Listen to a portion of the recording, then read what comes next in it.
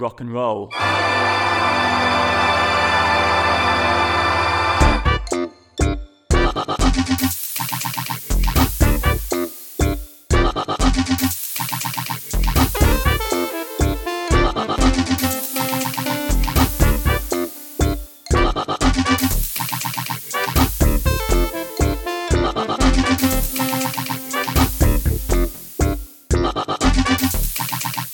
Hello, everyone, and welcome to the podcast. Welcome back to the podcast. Yeah. What podcast is this, yo? Project A+. I thought it was the get through the films we watched this week as quickly as possible so you can go back to watching Patrick K12's videos podcast. Yeah, let's just say that without any explanation, so it sounds like we're fans. Yeah, big fans. Huge fans. Enormous fans. But hang on, why is there this huge month-long hole in the Project A+ schedule? Why has it been so long since the last episode? I don't even know when the last episode was released, so... But there's two events that coincided with each other, basically. Mm-hmm. Where I went and visited my family, which took a while. And then I moved. And then your computer broke. Yep. And that's why we haven't not recorded in quite a little bit. Let's see if we still... Do you think it's like riding a bike, you, that our podcast muscles are still going to be good?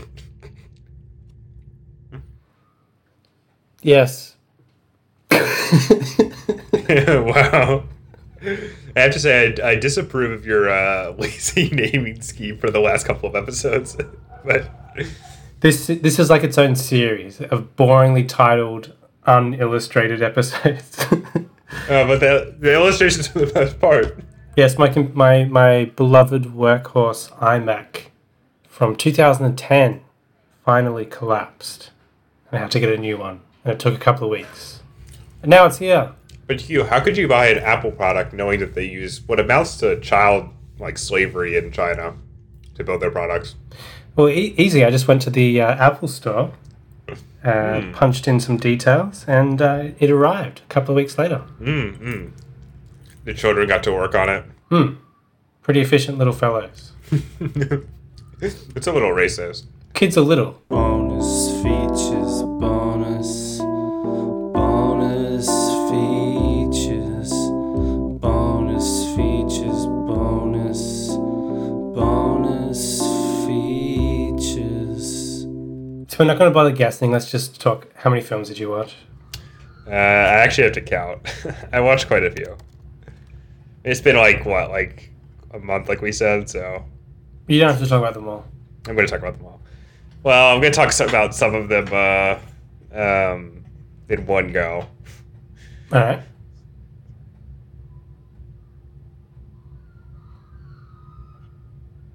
Hello? I'm counting. Oh, you're counting. Jeez. You fucking interrupt me. Now I have to start counting again. 2, 3,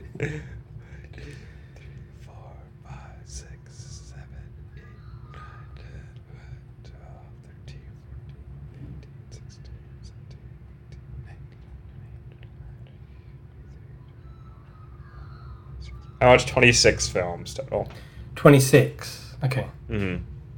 How many films passed in front of your eyeballs? Ooh.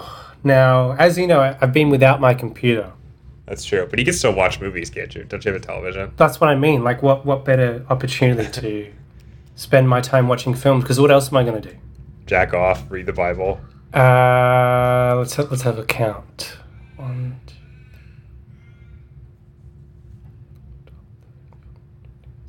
17, 18, 19, 20, 21, 20. What did you say? 26? I think so. 27, 28, 29. Oh, God. 31. Seriously, what else was I going to do? I gave you a great suggestion. 34, 35, 36, 37. Maybe we should record a podcast today. 38. 9. 9. Yeah, 39 or just 9? just 9. Yeah, that's good.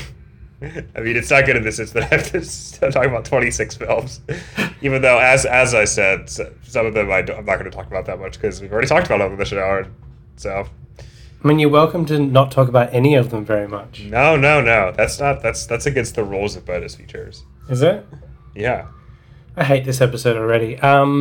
So the first film I watched was Morgiana, which is a 1972 feature by Shiraz Herz, a director I spoke about previously on this very podcast when I discussed his earlier film, The Cremator. Ah. So Herz, as you know, as some of our audience will know, as all of our one audience will know, one audience in the sense that there's only one audience for this podcast, and also it's an audience comprised of one. Herz was associated with the Czechoslovak New Wave, and during this period, he avoided making any overtly political films, believing the communist regime would shape them into propaganda, and instead decided to focus on fantasy films. Kind of like our good friend Carl Zeman. Now, he doesn't sound, in interviews, especially passionate about the films he made in this mode, Morgiana included, but he did say that he used them as an opportunity to practice his craft. So Morgiana is this gothic fairy tale centered around two sisters, both played by Iva Janzarova, and I was extremely tired when I watched it, so who the fuck knows if it's any good. Oh, is that it? I'm pretty sure it is good, possibly even great. Janzarova's performance is exceptional, and the overall aesthetic is a delight. But again, I was very tired. So that's all I can say about Morgiana. Okay. What's your first film? Well, I'm not going to talk about mine in order because I'm above such, heteronormative conceptions of time. Fair enough. My first film was actually 6 films. Okay. Because I watched 2 words per film. No. I watched the entire Star Wars saga. Wow. By which I mean the only canon Star Wars movies. Yeah. So I watched Phantom Menace, Attack of the Clones, Revenge of the Sith, A New Hope, Empire Strikes Back, Return of the Jedi. And, we have an entire podcast devoted to lay film do Star Wars. So I don't know if I need to go into depth about this. You do not. But I will. I was going to say, I've written something down here, okay? Suffice it to say that the 6 Star Wars films are some of the most pivotal films of my life. And one of the happiest experiences of watching them again is to confirm the absolute artistic integrity and majesty of the prequels, and to confirm that the prequels are some of the most breathtaking and experimental of all Hollywood blockbusters. I love these films, and they will all forever be part of my life. And George Lucas should stage a coup at Lucasfilm and throw out the shitty Disney ones and come back and make another 3 Star Wars movies. If I can put one wish into the universe, it's that. So that's it. That's the Star Wars saga. Cool. I don't know if you want me to count that as 1 film or 2 films. Or 6 films. Or 6 films. I'll just do another one. Okay. So I rewatched a film that I think I've already talked about on the show before, which is They Live. Mm-hmm. So I rewatched it, and rewatching it, it just confirms to me that this is my favorite of Carpenter's features, if not necessarily his most polished or technically adept. I think it is an astonishing film, in part just based on the specific mood he conjures with, pretty limited means, all told. And I think Roddy Piper's performance is amazing. Because it's like it's on one level extremely arch, like everything that comes out of his mouth and that Carpenter puts in it is this very sort of like extremely like almost parodic like action movie dialogue, And there's something just odd about the way he talks and this obvious sort of like Canadian lilt to his voice, I think he's just created this film. I think I don't know. There's just something about this film that makes me keep coming back to it. In part because it's hard for me to think of another film working in this mode, in this sort of like action blockbuster mode that has this like particular set of like leftist politics, and that's kind of a lame reason to like a film, but I like that, and I think that the way that Carpenter is able to convey his world in the way he uses like black and white photography as this like shorthand for this altered vision, I think is great, and also is sort of works as a metaphor for what the film itself is trying to do, I think the fight scene is great, in part because it's both like really funny, just in the way that it like almost breaks the texture of the celluloid entirely to be like, well, you wanted to see a wrestler wrestle, so here you go, here's a wrestling match, and also in the way it sort of it reminds me of having conversations with people where you're trying to convince them of a specific political thing you believe in, and you just have to keep fighting them until they see things the way that you see them. I just think it's great. I think the cinematography is great, the score is great, and just this very paranoiac and completely doomed mood that he conjures is I don't know. It's just it's just proof that Carpenter was the best to ever do it. So that's it. That's They Live. The next film I watched was a little film directed by Michael Vija, and it's called Babylon 5: In the Beginning. So this is a Babylon 5 prequel film that I watched illegally on my computer shortly before it expired. Whoa, dude. Can't believe you'd watch something illegally. That's not cool. The resolution was pretty poor, and I wasn't paying much attention, but it was okay, I guess. I'm gonna call the Australian FBI on your ass. Go. Okay. Hello, Australian FBI. Hello, real police. Speaking of which, one of the films that I watched is a film that you talked about. I don't know if it was last time, but not that long ago. At some point. You talked about it at some point this year. I did, yeah. Which is the, so far, tragically, the only vehicle by renowned Canadian comedian, Norm Macdonald. It's a little film called Dirty Work, which I think is exceptionally funny. I agree.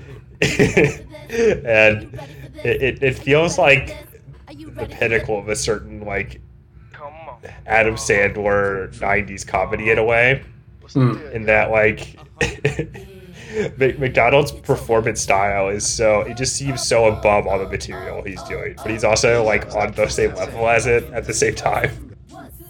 Just a very it's a very curious energy, but it manages to make everything really funny. I just think that the script is kind of whatever, but just the way that every joke is delivered, I think is really great. And Norm Macdonald's really funny, and that's it. That's all I got. Great film. So I'm going to combine the last two films that I talked about, okay? I'm going to push them into one film, and what do I get you? Memoirs of an Invisible Man? Yep, I get the 1992 Chevy Chase vehicle, Memoirs of an Invisible Man. Masterpiece. Well, I do think that several of... This is I feel like the film of Carpenter's that I've heard the least about going into it. Maybe this and The Ward, or the films of his that no one cares about, Just sort of these forgotten films. And I was kind of hoping going into this that it would be something of you always want to appreciate something, or appreciate a film in the oeuvre of a director that you appreciate that's not as well spoken about or has kind of a toxic reputation. I feel like that's something that's one of the great pleasures of exploring a director's filmography, And we've gotten that already this year with Carpenter with Ghosts of Mars. Or I guess that was last year. Who cares? We've gotten that already with Carpenter with Ghosts of Mars, which is a great film that is unjustly lambasted, I think. Right? But I have to say, I do not think that the innately interesting qualities of Carpenter cinema overcome the sort of issues with this film. Such as? And well, such as the lead performance by the star Chevy Chase, who I don't know what he's best suited for. Probably nothing. But he does not. There's a like a seed of a good idea here, because the film is about this yuppie who's played by Chase, who has nothing in his life pretty much, and then he gets turned invisible in this accident, and government wants to get him, and you can see how that would be the impetus for if maybe if Carpenter were directing it and it wasn't a Chevy Chase vehicle, how this could lead to some interesting like existential like dilemmas, Yeah. But and there's like touches of that here and there. When you're given sort of a actor who seems to not give a shit at all, which is especially strange considering that apparently Chase was the person who onboarded Carpenter into the project to begin with. So, but it's clear that he doesn't care, and so there's kind of a void in the middle of this film, and unfortunately, the fact that he's invisible helps not, because this is a film that was clearly like cut to ribbons and then patched together with voiceover.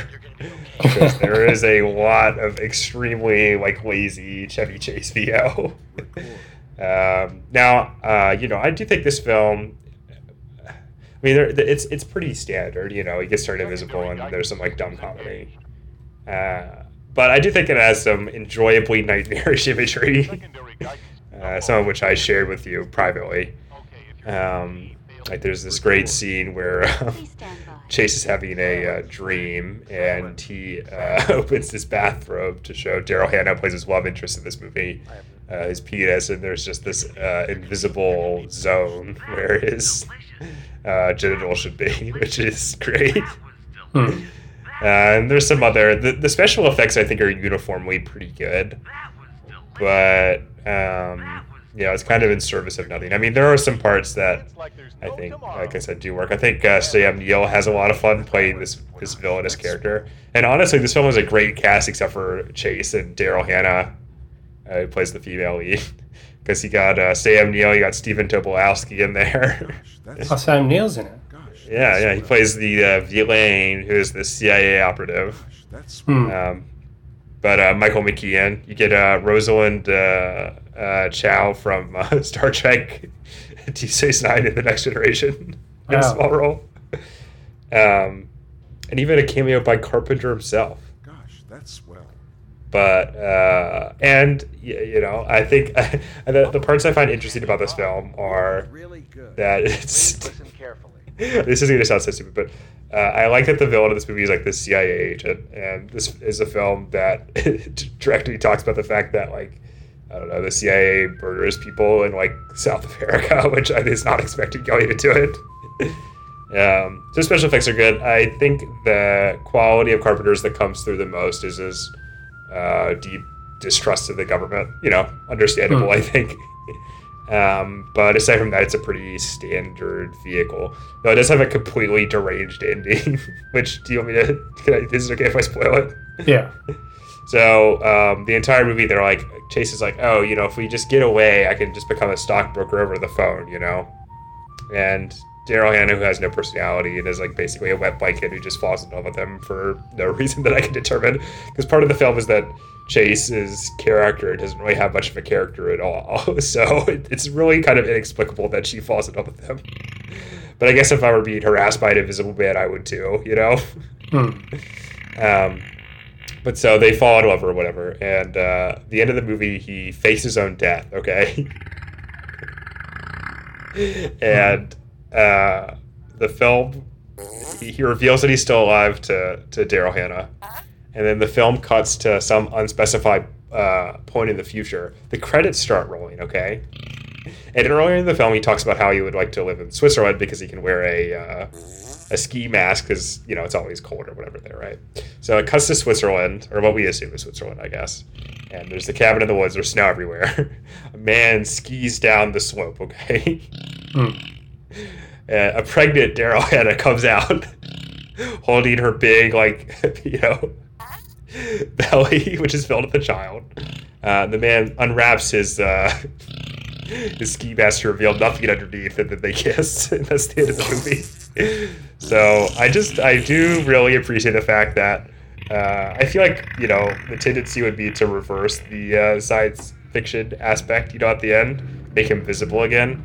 But that never happens, and also I just wonder what the hell an invisible man's child would look like. So it's good stuff. This is a film also that has what if the invisible man eats? Then you see his stomach digesting food and stuff like that. So that's fun too. But overall, I give it a solid meh. So cool. And you can you can really tell that Carpenter's heart wasn't really in it, because apparently he made it after They Live, where he had this some difficulties getting profits or something from They Live, and then was like, I just need to do a vehicle. I think this is the film of his that had the highest budget, but don't quote me on that. And you can sort of tell that it was just a for-hire vehicle for him. So it's okay. You should watch it. Cool. All right.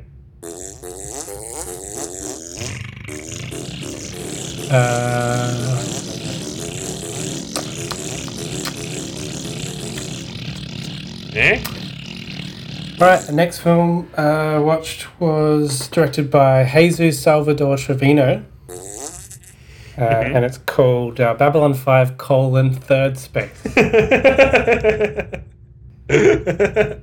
Yes. As you may have guessed from its title, this is another Babylon 5 TV film. And probably the most cinematic of all the Babylon 5 TV films, if that means anything to you. Nope. So this is kind of a standalone, certainly more standalone than In the Beginning, story, this kind of Lovecraftian cosmic horror business. And it's pretty enjoyable. Obviously not recommended to anyone who doesn't give a shit about Babylon 5, such as you and our entire audience. So there we go. Next. All right. Next to you, I'm going to talk about 3 films that are of the same series. Okay. Mm-hmm. So recently, as has been documented on this podcast, I've been exploring the lesser-known works of Mamoru Oshii, who is obviously, well, probably not, but is well known as the director of Ghost in the Shell, and actually, I guess pretty much that's the big film that he's known for in the West, is Ghost in the Shell and its sequel. But given that this quarantine thing that's happening seems to be stretching on to infinity. This quarantine thing that's happening. This quarantine thing. This quarantine. This quarantine. This quarantine. This quarantine. This quarantine. Wait, what quarantine thing?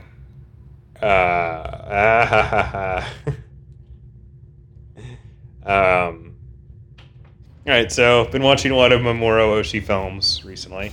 Given that we've had a lot of time on our hands, I decided to investigate one of the more daunting entries in his filmography, which is the Pat Labber series of OVA and movies. Hugh, do you know what an OVA is? No. So OVA stands for Original Video Animation. It is basically exactly as you might expect from those words. It is essentially it was. I don't know if they still exist in the same form today, but it's basically a direct-to-DVD or VHS or Blu-ray, whatever home video format. Mm-hmm. Release of an animated film that was, created, or film or TV series, like I said, that was created specifically for home video release, right? Mm. So original video animation. And unlike the sort of stink about the word direct-to-DVD that exists in the United States. There's nothing that's sort of derogatory about calling something that in Japan. It's not really a marker of quality or anything like that. It's more of just a, I guess if anything, it's like a sign of the length of the product. Generally, OVAs are shorter than actual television series.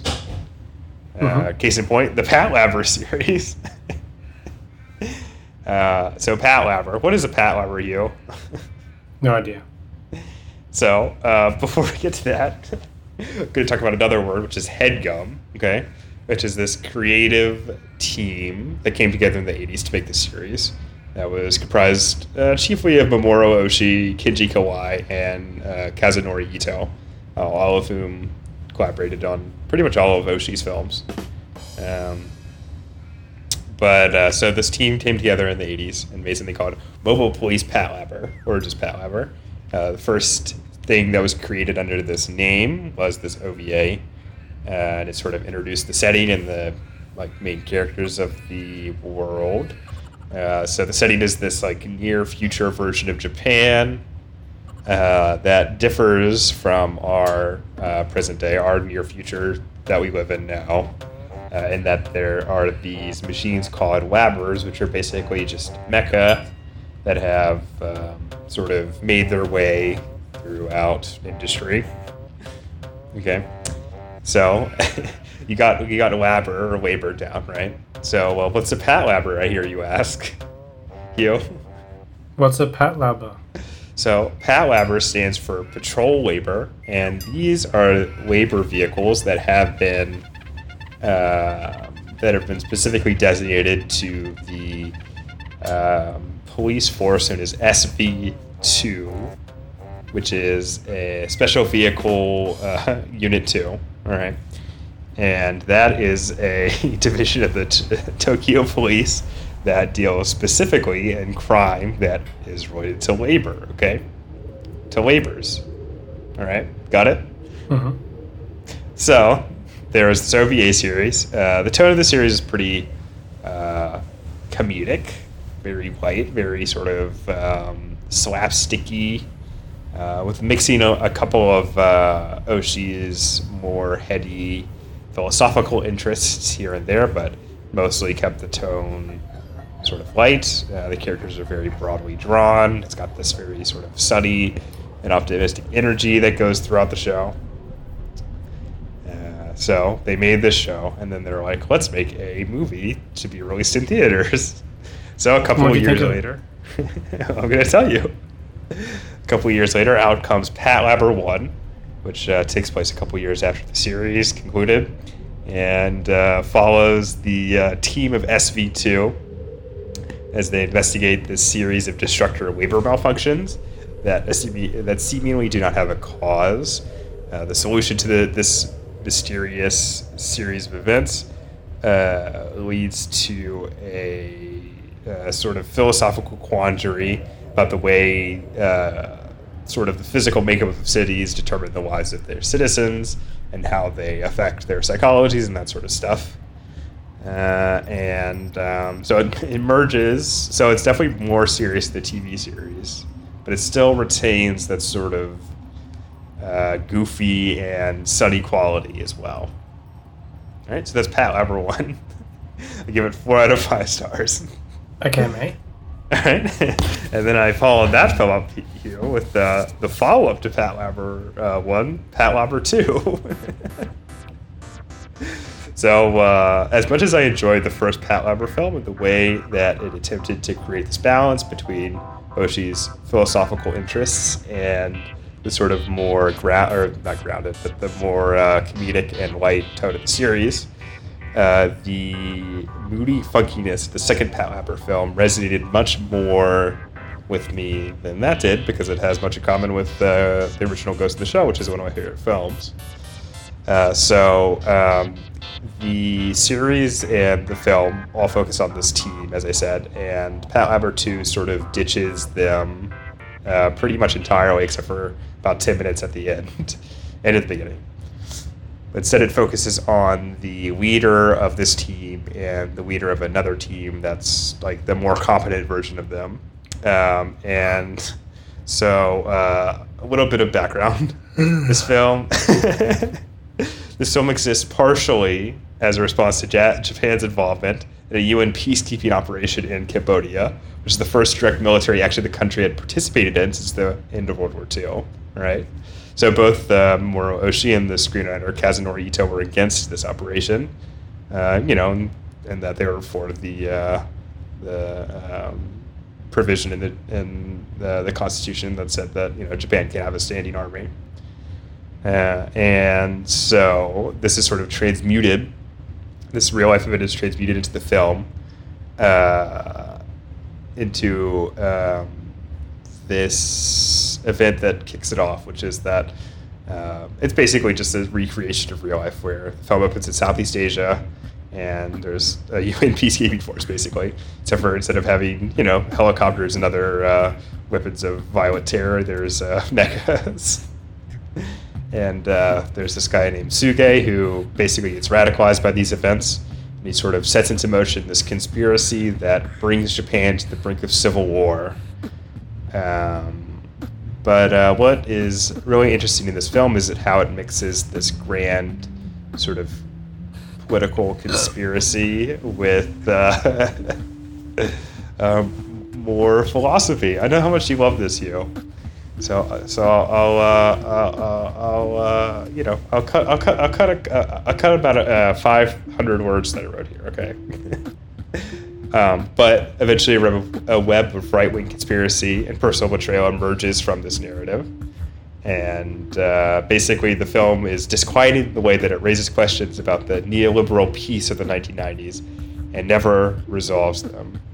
The sort of heroism of the police unit in the previous film and the TV series is made more ambiguous as a result. And I think this pushes this high dose of ambiguity pushes this film into masterpiece status, and it has one of the best ambient electronica soundtracks that I've heard in my life. So high praise for Pat Lauber too.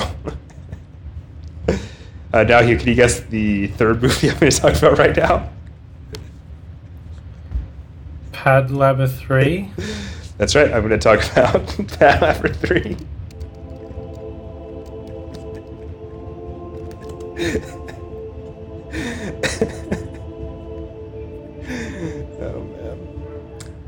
Which is actually called WXIII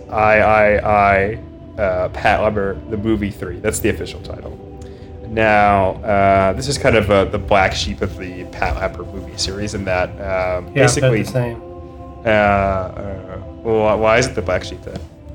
I don't know why. I just always hear people telling me number 3 is the black sheep. So. Yeah, people are always talking about this.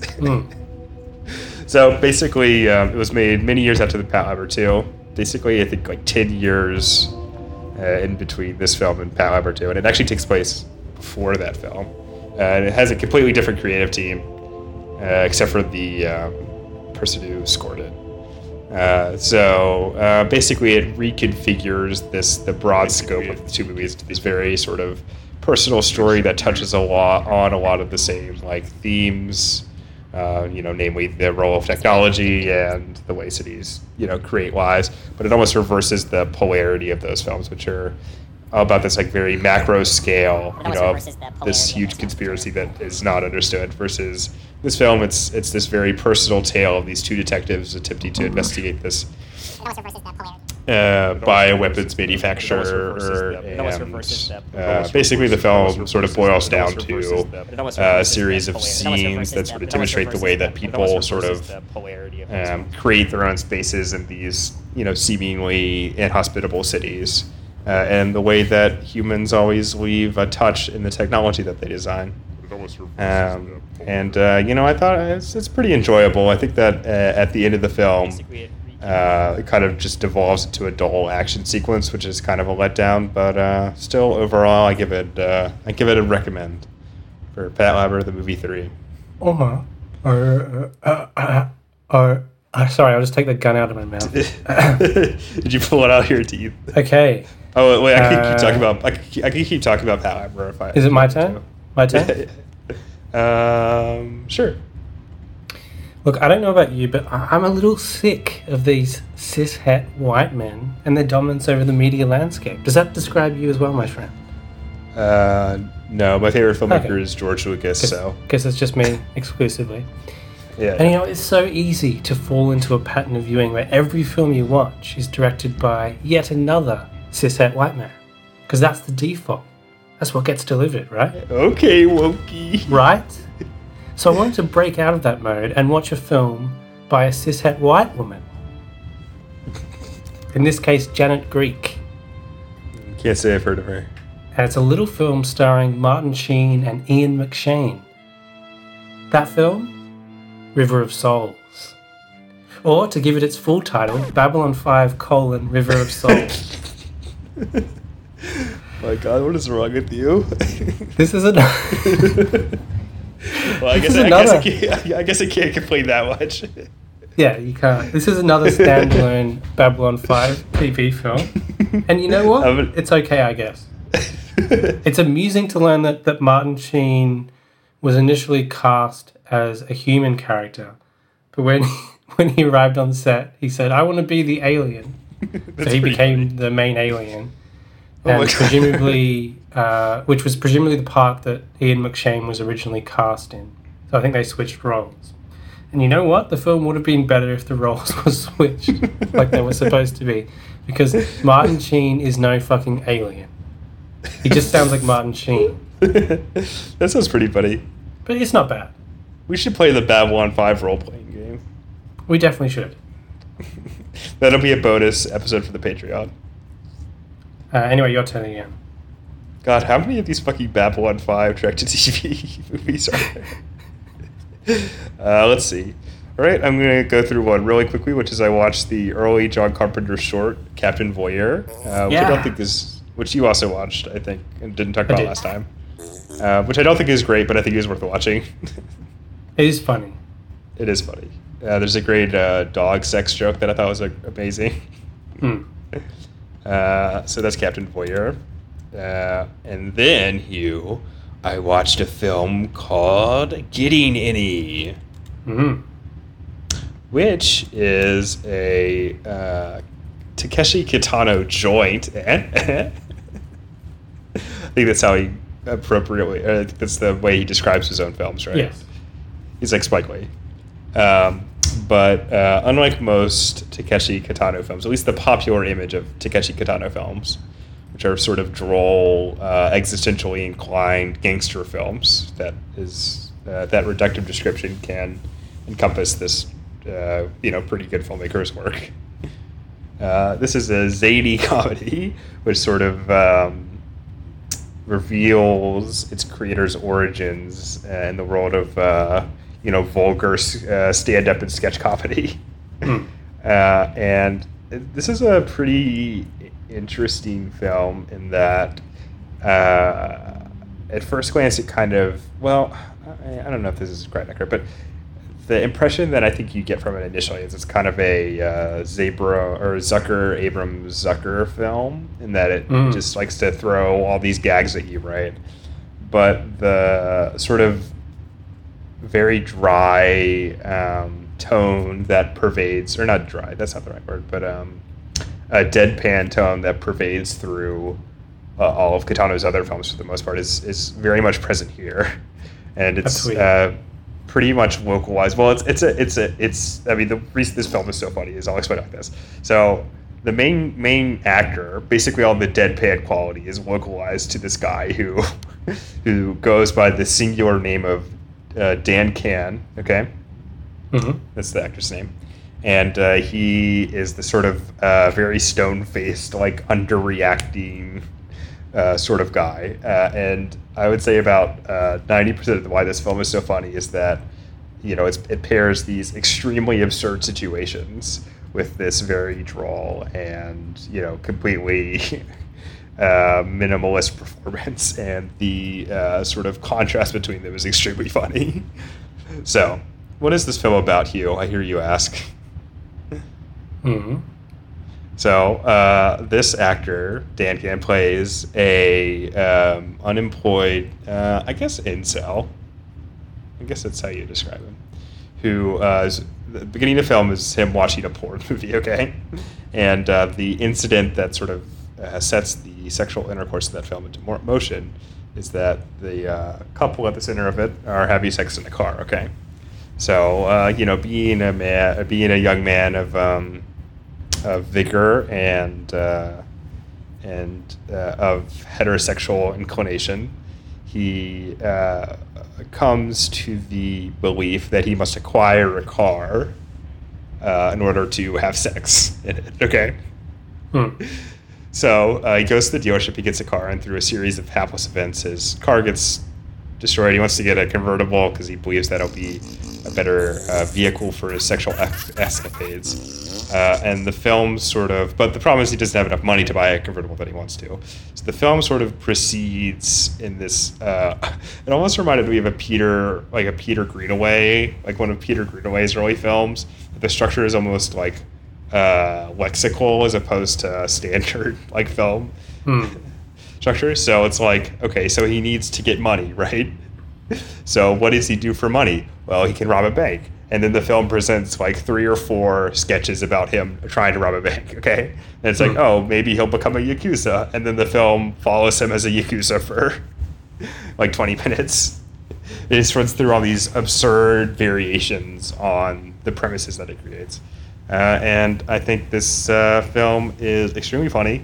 And I don't want to talk too much about it because I think a lot of the pleasure in it is experiencing the very insane gags without any hint of foreknowledge. So I don't want to spoil any of them, but I would highly recommend watching it and laughing, even though it's very un-PC and sort of slathered with sex and shit and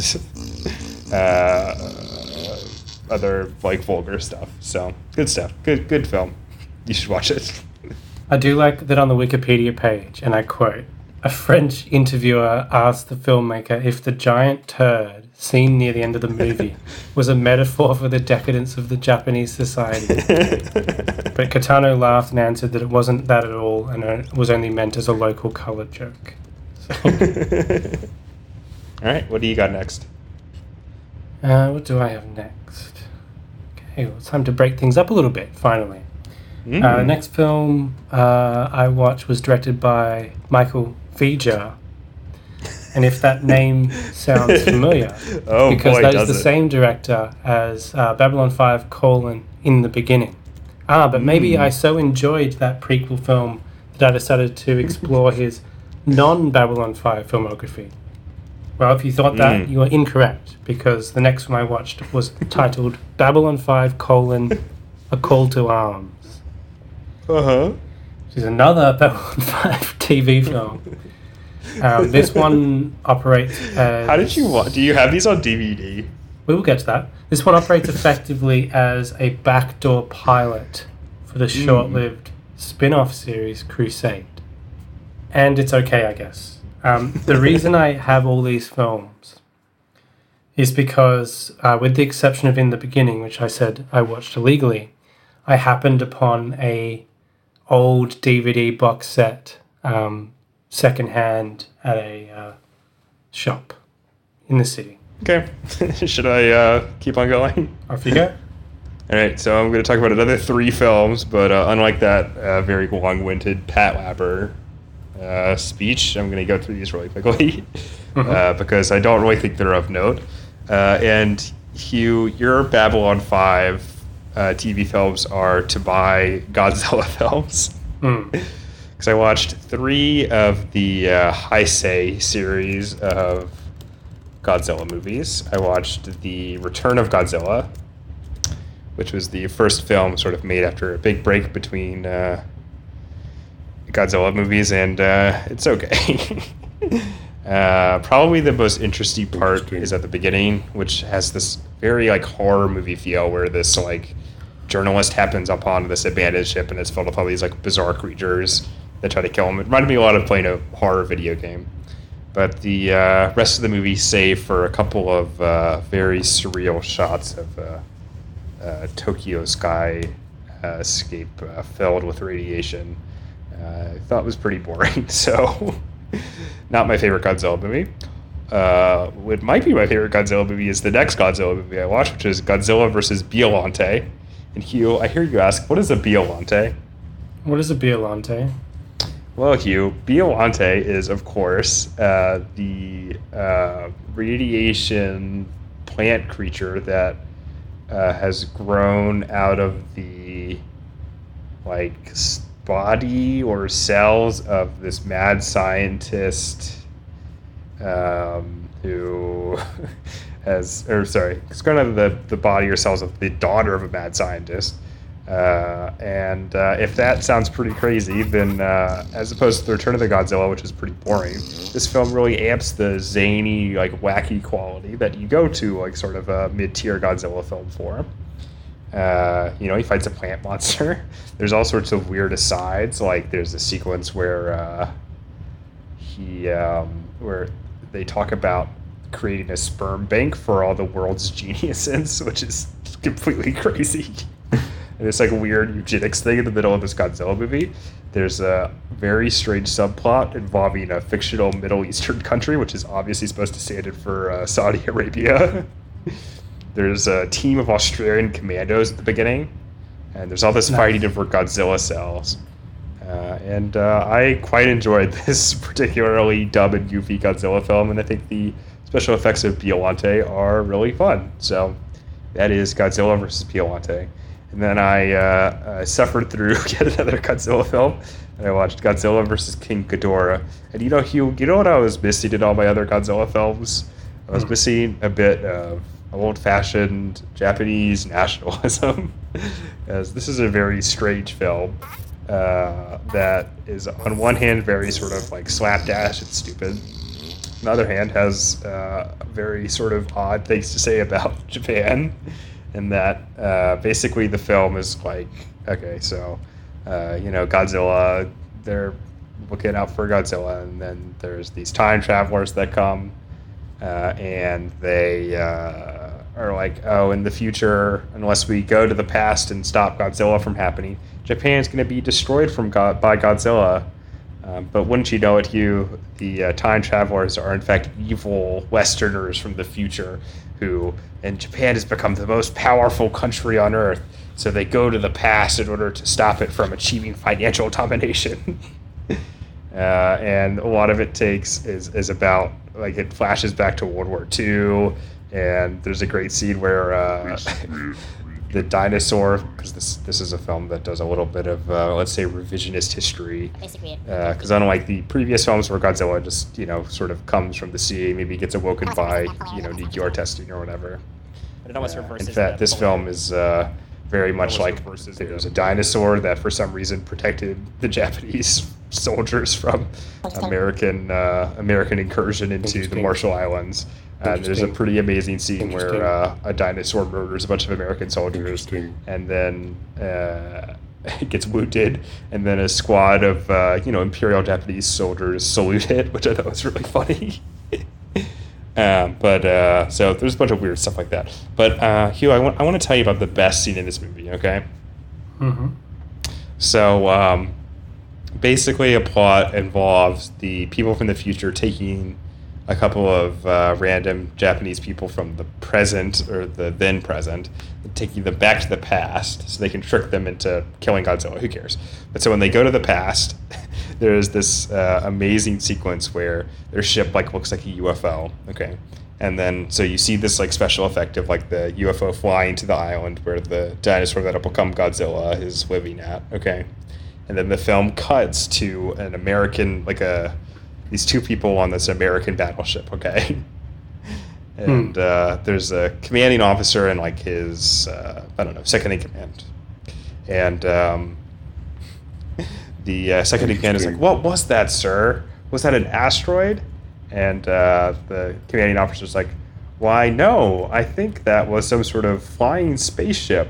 And then probably the greatest line of any film probably ever occurs, which is, the commanding officer says, this is probably the most miraculous thing that anyone has ever seen. You should definitely go home and tell your son about this, Lieutenant Spielberg. So that scene is great. The rest of the movie is very sort of odd. It's very stupid. Has its fun moments, but it's kind of ruined by this strain of Japanese nationalism. So that's Godzilla versus King Ghidorah. And then I also rewatched Thief, which I've talked about on the show before, and remains a interesting, wonderful, beautiful film. So Interesting. That's Thief. All right, what do you got? The next one I watched was called Babylon 5: The Palm Beach Story. What? Actually, I just watched the Palm Beach Story. You watched that crap. Yep. So this is a crisp screwball comedy from one Preston Sturges. Say that again. This is a crisp screwball comedy from Preston Sturges, and certainly one of his best, thanks in no small part to Claudette Colbert's magnetic performance. Rudy Valley is also surprisingly good. From the modernist parody of the film's opening to the winkingly phony contrivance of the ending, this is a constant delight. The end. Raves Hugh Hamilton of the Project A Plus podcast. That's right. I'm going to do another 2 films in one. Because... actually, I'm going to do another 3 films in one. I take it back. Briskly. Yep. Because I watched 3 films by the same director, which is I delved further into the filmography of one Shinya Tsukamoto, he of Tetsuo the Iron Man. The first film of his I watched was The Phantom of Regular Size, which is a short film he did right before Tetsuo, and basically is the incipient version of that, and contains a lot of the same sequences and scenes, except for done more cheaply and in shittier quality. And it has a, just like Tetsuo does, but it's not as successful, obviously, but it has a charmingly handmade quality that I found quite appealing. And there's a weird scene where they go to Shinya Tsukamoto's character's apartment. There's a giant picture of Woody Allen on the wall. And I was very mystified by this. So that's The Phantom of Regular Size. Then I watched his first studio film that he made after Tetsuo in order to raise money for another project, which is called Haruko the Goblin. And just because it was made for a studio and has a more mainstream focus than the sort of very eclectic and tone poem aspects of Tetsuo, doesn't mean that it's not a ton of fun, because this is basically what if you mixed one part, Tsukamoto's fun stop motion special effects, and with one part The Evil Dead and also one part Ghostbusters, and you get this very sort of wacky horror film that has some very grotesque special effects, but is never anything else less than tons of fun. There's one scene that I thought was hysterically funny, where a man accidentally kills his wife by she is taking a photo of him and is trying to get the entire thing of that he's working on into frame, and keeps on stepping back until she falls off of a mountain, which I thought was really great, really funny.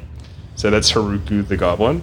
And I watched one more film by Mr. Tsukamoto, which is Tetsuo 2 Body Hammer, which sort of reconfigures the basic plot line of Tetsuo the Iron Man, but makes it into this, it's almost an action film in a way, an action horror film, I guess you could call it.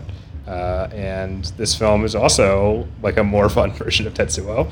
It has some very disgusting special effects. There are children who get killed. It's great. To be honest, I really enjoyed it, but it sort of faded from my memory because I watched it kind of a long time ago. So that's Tetsuo 2 Body Hammer. Right here. What do you got? Okay, the next film I watched, we're in the home stretch now, for me at least. How many more films do you have? 2 more. Okay. Actually, 3 more, sorry. Okay. I mean, you should apologize, but... The next film I watched was Star Trek: The Motion Picture. In anticipation of our Star Trek Five rewatch. Yes. So this was directed by Robert Wise, wasn't it? Yep. He of West Side Story fame, Yes. right? Yes. And did He's he had was an interesting career, actually. he was Wells's was he? I know that he worked on Citizen Kane. Was he an editor? He did work on it, but I'm not sure exactly. Yeah, that might be right. I think he edited both it and The Magnificent Ambersons. But he did have a really Yeah. interesting filmography if you go through it. Yeah, he's a pretty competent journeyman director. I think doesn't Mm. really have much of a personal signature, but I mean, I guess like the Sound of Music is torture, but you know, We will also be exploring one of his films in our sister podcast at some point. that's true. That's Because true. he made 1971's The Andromeda Strain. Mm. But he also made like some really iconic and influential sci-fi films like The Day the Earth Stood Still, funnily enough. Mm. Interesting, and also Star Trek: The Motion Picture. Indeed. So, what did you think about this film? I've always had a fondness for it personally. So this was obviously the first of the Star Trek feature films, and it had an extremely tortured production history. And it's the only Star Trek film that co-starred a probable pedophile. Yes, indeed, as far as we know. And Well, it was considered confirmed- something of a failure Okay. at Let's the time. we can phrase this in a non-litigious way, which is confirmed child porn enthusiast. No, that's not it. Isn't that what he got in trouble for? No, he actually confessed to Oh, being a actually pedophile. physically doing something to underage girls once per decade, weirdly enough, like 1972, 1982, 1992 or something like that. It's kind of weird. Yeah. But Okay. yeah, it's not just consuming child pornography, if that was even part of the allegation. I must have been getting confused with someone else. Anyway, please continue. At least that's what I remember reading when I was looking up this film recently. But anyway, as I said, this had an extremely tortured production history, and it was considered something of a failure at the time, even though it was quite commercially successful. But I have to say that it held up better than I expected. I remember being bored by it as a teenager, but watching it now, I really don't consider it especially boring. Good Even special that effects. infamously slow sequence where Kirk rides a shuttle to the Enterprise, I That scene is find great. more amusing than it is tedious, if only for its painful debt to 2001. I've actually found it really funny watching it. Well, this it's the time. say special effects supervisor. So Certainly there are issues with the film. Far too much time is spent on the bridge of the Enterprise with the actors reacting to a giant TV screen. But the effects sequences on that TV screen, which come courtesy, as you alluded to, of Douglas Trumbull of 2001 fame and John Dykstra of Star Wars fame, are very often breathtaking. And in terms of the story, I did find the twist at the end, which I didn't remember, pretty cute. And even if the film doesn't lend itself especially well to the big screen, special effects sequences aside, to me there's nothing more Star Trek-y than the crew sort of standing limply around the bridge trying to communicate with some potentially deadly cosmic blob. So, that's true. I think I just watched the original version of this because I know that there's like a director's cut version with added special effects, like CGI. Yeah, that sounds special terrible. effects and nonsense. And I didn't really care. about It's only good when Daddy Lucas does it. That's right. Anyway, your turn again. Let's see. All right. Next, I watched a film called Angel Dust, which is a very not especially widely seen Japanese film, directed by Ga Karu Ishii, who is a underground filmmaker who made a lot of like weird punk movies. But then in 1994, he made this like very sort of strange psychological thriller, which owes a lot to David Lynch and Silence of the Lambs. but unlike sort of the postmodern snore fest that I suggested there, this film is a very curious mood that it develops, and it manages to stand apart from those two influences by wrestling with something that I think was very on the minds of a lot of Japanese people at the time, which is the influence of cults on Japanese society.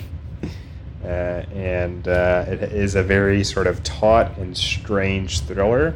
I think slightly comes apart at the end, but I think manages to carve a unique niche out of a tired genre, namely the genius mysterious killer, and the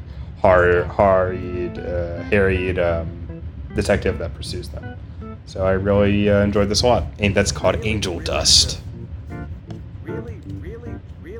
And then, Hugh, I watched a film that you talked about not long ago, and I share your opinions about it almost exactly, so I almost don't even feel the need to articulate my own opinion about it, which is a little John Carpenter film called Assault on Precinct 13. And if I can add two little dashes of my own take on it, which is I did appreciate how brutal this film is, in that, child gets murdered. It's good stuff. And I like that, in some respects, this is kind of Carpenter's most conservative film, And it's all about this, like, sort of faceless gang. But I think it does introduce enough ambiguity into its setup to sort of push against that dull political reading, in that I think there's an equivalence that's drawn between the police officers and the people who are sort of trying to survive at the police station, and the criminals that are, or the gang that is attacking them. And the first sequence, which features basically a reverse of the setup of the rest of the film, yes. Where you follow these unnamed gang members as they basically just get murdered by the police, So I think that complicates that sort of straight conservative reading of it, and also the ethnicity of the cop and the fact that he enlists the help of this death row inmate. But I agree that the performances are kind of, except for the lead one, are pretty mediocre. But I do think it has a good mood, so good film. But I think far from Carpenter's best. Agree. It's no Memoirs of an Invisible Man. And I believe it is your turn now. I'll be brief here, because the next film I watched was the next... Babylon 5. No. Next film I watched was the next film in the Star Trek film series, Star Trek: The Search for Spock. No, that's not it. Star Trek: The Wrath of Khan. I think the consensus favorite. Yes. But unlike the consensus around the Star Wars movies that suggest that Empire Strikes Back is the best Star Wars film, I think this is a somewhat deserved consensus. It's definitely a contender. It's a great film. So this was essentially a course correction after the motion picture, which pushes the franchise in more of an adventure direction. Yeah, definitely brings it more in line with the Star Wars. Harve Bennett, who effectively took over the role that Roddenberry had with the previous film as producer and co-writer, and new director Nicholas Meyer. Not much needs to be said about it, but it's obviously a much tighter and altogether more fun film than its predecessor, all done on a fraction of the budget. I love those. I love the gross worm things. Yes, and Ricardo Montalban is great as Khan, of course. And I think the Spock death scene, even if they immediately want to do it in the next film, is affecting. Good film. I don't want to, obviously my tastes in Star Wars films is fairly atypical, but I feel like with the Star Trek films, I hew more towards the standard line about them. Except that we both agree that number 5 is the best. yeah, of course. But 2 is number 2, as it were. 5, 2, 6. Yeah, 5, 3 is the 2, worst 6, one. 4, 3, 1. I don't really maybe. like 3 that much. I don't really like 4 that much either, to be honest. I don't haven't mind seen it in 4. a couple I quite years. enjoy it. I need to rewatch it. Anyway, is it my turn? Yes. All right, so I finished out a series of films that I started watching kind of a while ago, which is I watched the final Female Prisoner Scorpion film. I watched Female Prisoner Scorpion, 701's Grudge Song, which, much like Palaver 3, is sort of the film of the series that's not that well regarded because they swapped out the entire creative team except for the lead actress. So I guess you could say it's kind of the black sheep of the series. I think what makes this film interesting filmmakers. no, is the fact that it sort of, if the other films had a sort of implicit politic about them, that is sort of abstractly hinted at. This is a film that sort of directly sort of insinuates itself into the political movements of Japan at the time, and that one of the lead characters is a former student activist who basically gets tortured by the police. But I think this film is okay, so that's it. Right, and then I watched a film that you've watched, but I have not talked about on the podcast, which is Nagisa Oshima's final fiction film, which is called Taboo, or Gohato, which is about sort of this elite band of samurai warriors in very pre-Meiji Restoration Japan, and sort of this strain of homosexuality in them. And I think this film is pretty comparable to his earlier In the Realm of the Senses, not so much in terms of its depiction of explicit sex, which is obviously toned down somewhat from that film. But it sort of is about taking this figure of national mythology, in Empire of the Senses and in the Realm of the Senses. It's all about taking these mythical figures, right, and imbibing them with this alternate, radical sexuality, basically, right? I feel like this is especially so in this film because it sort of takes these these figures that I assume were taken as this very right-wing, nationalistic myth, and sort of suggests a reading of them that promotes this alternative reality, almost, or this alternative view of sexuality, this sort of I don't know, and it sort of explores how homosexuality could have and probably did inform pretty much all of Japanese history. I thought it was pretty interesting for that reason, and I think it's a very mysterious film that's sort of cold to the touch, but it has some very rapturous images, and I thought it was quite enjoyable. And I was very surprised to be interrupted from my cinematic daydream by the appearance of one. What's his name? Oh my god, I'm blanking right now. Chevy Chase? Yeah. He appears as himself in the film. It's very strange. Interesting. Mr. Tomuro Taguchi, who is, of course, the titular Tetsuo the Iron Man, is also in this film, which I did not know, and was quite surprised to see. I think Takeshi Kitano, who I also talked about earlier today, also gives a very good performance, very twitchy performance. So that's Taboo, a pretty great little film, I think. And now I'm hitting the ball into your court. Okay, the last film I watched over these 5 long weeks, or however many weeks it's been, was Star Trek, The Eyes of Orson Welles. Yeah. Oh, you're so funny. I did the same joke again, and it's funny at the second time. Is it?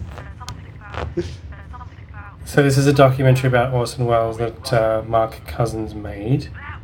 And I would say that in order to enjoy this, you need to have both an affinity for Orson Welles himself I do. and for Mark Cousins. Not so sure about that one. So fortunately, I fit into that category, so I did enjoy it. I do find something very soothing about that Northern Irish upward lift of Cousins' narration. I agree, though. I don't really think he has anything interesting to say about film history. So. I find his approach to film history to be pretty basic, let's say. Have you seen the story of film? Yeah, I've watched enough of it to know. I feel like I've got the gist. I think you'll wince if I describe this film to you. I mean, I've seen trailers of it. It's a little better than it sounds, I will say. So it's structured as, or at least the narration is structured as like a direct letter to Orson Welles. But I think it works reasonably well enough, and the way the film approaches Welles' work through the prism of his artwork, as in his sketches and paintings, was quite interesting, because I didn't know of that side of Welles, to be honest. So even just looking at his work and having that revealed to me was interesting in its own right, independent of what the rest of the film is trying to do or say about Welles. And it ends with an imagined Welles response as well. Interesting. Oh, that sounds terrible. But I would say it's much better than that sounds. Like, in the hands of anyone else, I think it would be more wince-inducing than it actually ends up being. Interesting. Some of the stuff that, like, Cousins himself shoots for the film, like just location shots and stuff, even just the quality of the image, kind of bland, as they were in the story of film, and any sort of slightly experimental stuff or expressionistic stuff that he tried within the documentary format, aside from his narration and assembling of clips, I've never found especially interesting. So interesting. And that same problem occurs here, but it's pretty enjoyable. I probably won't watch it. I tried to watch another. You like going to there, don't you, Orson? Yeah, that's terrible. That's my impression. I watched one documentary. Your mother was quite progressive. Shut the fuck up. I tried to watch one. She, Orson? I tried to watch It's a pretty good impression, actually. That was terrible. I tried to watch a documentary about the other side of the web that I thought was really annoying. So that's like basically my opinion. You made a film called The Other Side of the Shut the fuck up! Wind? Holy shit! Didn't you, Orson? I wish I could come over there and punch you in your stupid fake Irish face. Another facet of Orson's craft I'm gonna take my headphones off. is his love. You were the king. Sorry. Can I fucking do the last film? Didn't think I could pull it off, but I captured the particular Northern Irishness of his accent. Can I do the last fucking film that I watched, or do you want to keep doing this? No, please. Tell me about the other not film. until you ask me in your own stupid accent. Wait, I'm waiting for you. Fine. What else did you watch? Okay, I watched one film that I think would be up your alley, actually. Which is I watched a short film by the French clown. What? His name is Pierre Ete. I guess that's how you pronounce it. I don't know. My French ain't not so good. As the French say. But basically, he's this French guy who's been compared a lot to your idol, Buster Keaton. It almost reverses the polarity of those. And I watched the first film that he directed, But it almost reverses which is How do you called spell his surname? Etaix. I feel like you would enjoy. I feel like he's like right up your alley. Because he's like a very, like classically trained comedian who... Basically, it reconfigures... Not comedian, or, like vaudeville person, or clown, I guess is literally what he was, who got into making movies that are very like gag based. And I feel like let me try to describe this one, which is called Rupture. I think it'll appeal to you. So it's about this sort of I don't know, random French guy who returns home to his almost bare apartment, receives a letter from his dear sweetheart that says that she has broken up with him. The film contains almost no dialogue. It's all pretty much visually conveyed information. And then the film sort of is about this series of gags where, spurred by this one incident of romantic disentanglement, the entire world starts conspiring against the main character, where basically everything in his apartment sort of becomes this,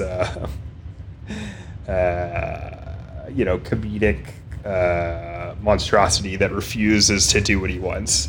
So first his pen keeps on breaking when he tries to use it, and then his desk falls apart and stuff like that.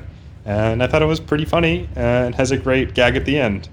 So that's called Rupture. It's only about 12 minutes long. So I think you would get a kick out of it. I don't know for sure, though. You might hate it. Why did you watch it? I wanted to. I don't know. Because I went on for hours on the previous podcast about these early silent films of people like Max Linder and other less heralded people, at least in terms of nowadays. And you were like, oh, what's this shit? I don't want to watch that. And then you watched this random French dude. Well, it's made not. some film 40 years later. Yeah, exactly. I just like to torture you. But I'll did tell you see his filmography? He's in The Day the Clown Cried. Really? He's in Pickpocket. Yeah, that's And good. he's also in an Oshima film, Max Mon Amour. Oh, I want to watch that. Yeah, what a strange career. But I'll tell you the reason I got it is because I've always been interested in the... Well, I was first attracted to the Criterion put out a box set of his films, right? And it's sort of an interesting cover, which is a pretty lame reason to be attracted to something, I'll admit. But, I read some reviews of his films and thought that they sounded pretty engaging. And, the Criterion sale is going on right now. And this particular set was only like $20. So I was like, it's got like 8 or 9 films in it. So I might as well just pick it up. And then I did. And that's why I watched it. So happy. But good stuff. I'll definitely have to sample him at some point. I feel like the specific way that the world seems to be conspiring against him in this short reminded me a lot of like Keaton's brand of comedy, Basically, a reconfigure. So I think you would enjoy it, and I will continue to delve into his filmography and report back what else is worth watching. But he has a very engaging face, and something that I found very charming about the Criterion set specifically, which may be replicated on the Criterion channel, is that he died in like 2016 or something like that, maybe a little bit before that, but it was after this. No, that's right. It was after this set got released, and he recorded an intro to each one, and I thought the intro to this one at least was very charming and gave some great contextual information, which is different from a lot of directorial intros that I've watched, which are pretty boring and lame and make me dislike the movies I'm going to watch. But I think this guy has a very innate charisma that I find. He's not an especially attractive guy, I think, but there's something about his face that I find very appealing. So that is Rupture. And Congress should release The Day the Clown Cried. That's all I got. All right. All right. So should we end the pod? Yep. All right. Hugh, I don't know how well this bonus features thing is working out. Maybe we should go back to doing this show as it used to be. Yeah, I agree. Maybe not for next week, but maybe the week after that. How does that sound? We have one more week where we just, do a bonus features pod, and then we can cycle back, and maybe we can shorten bonus features a little bit, too. That's right.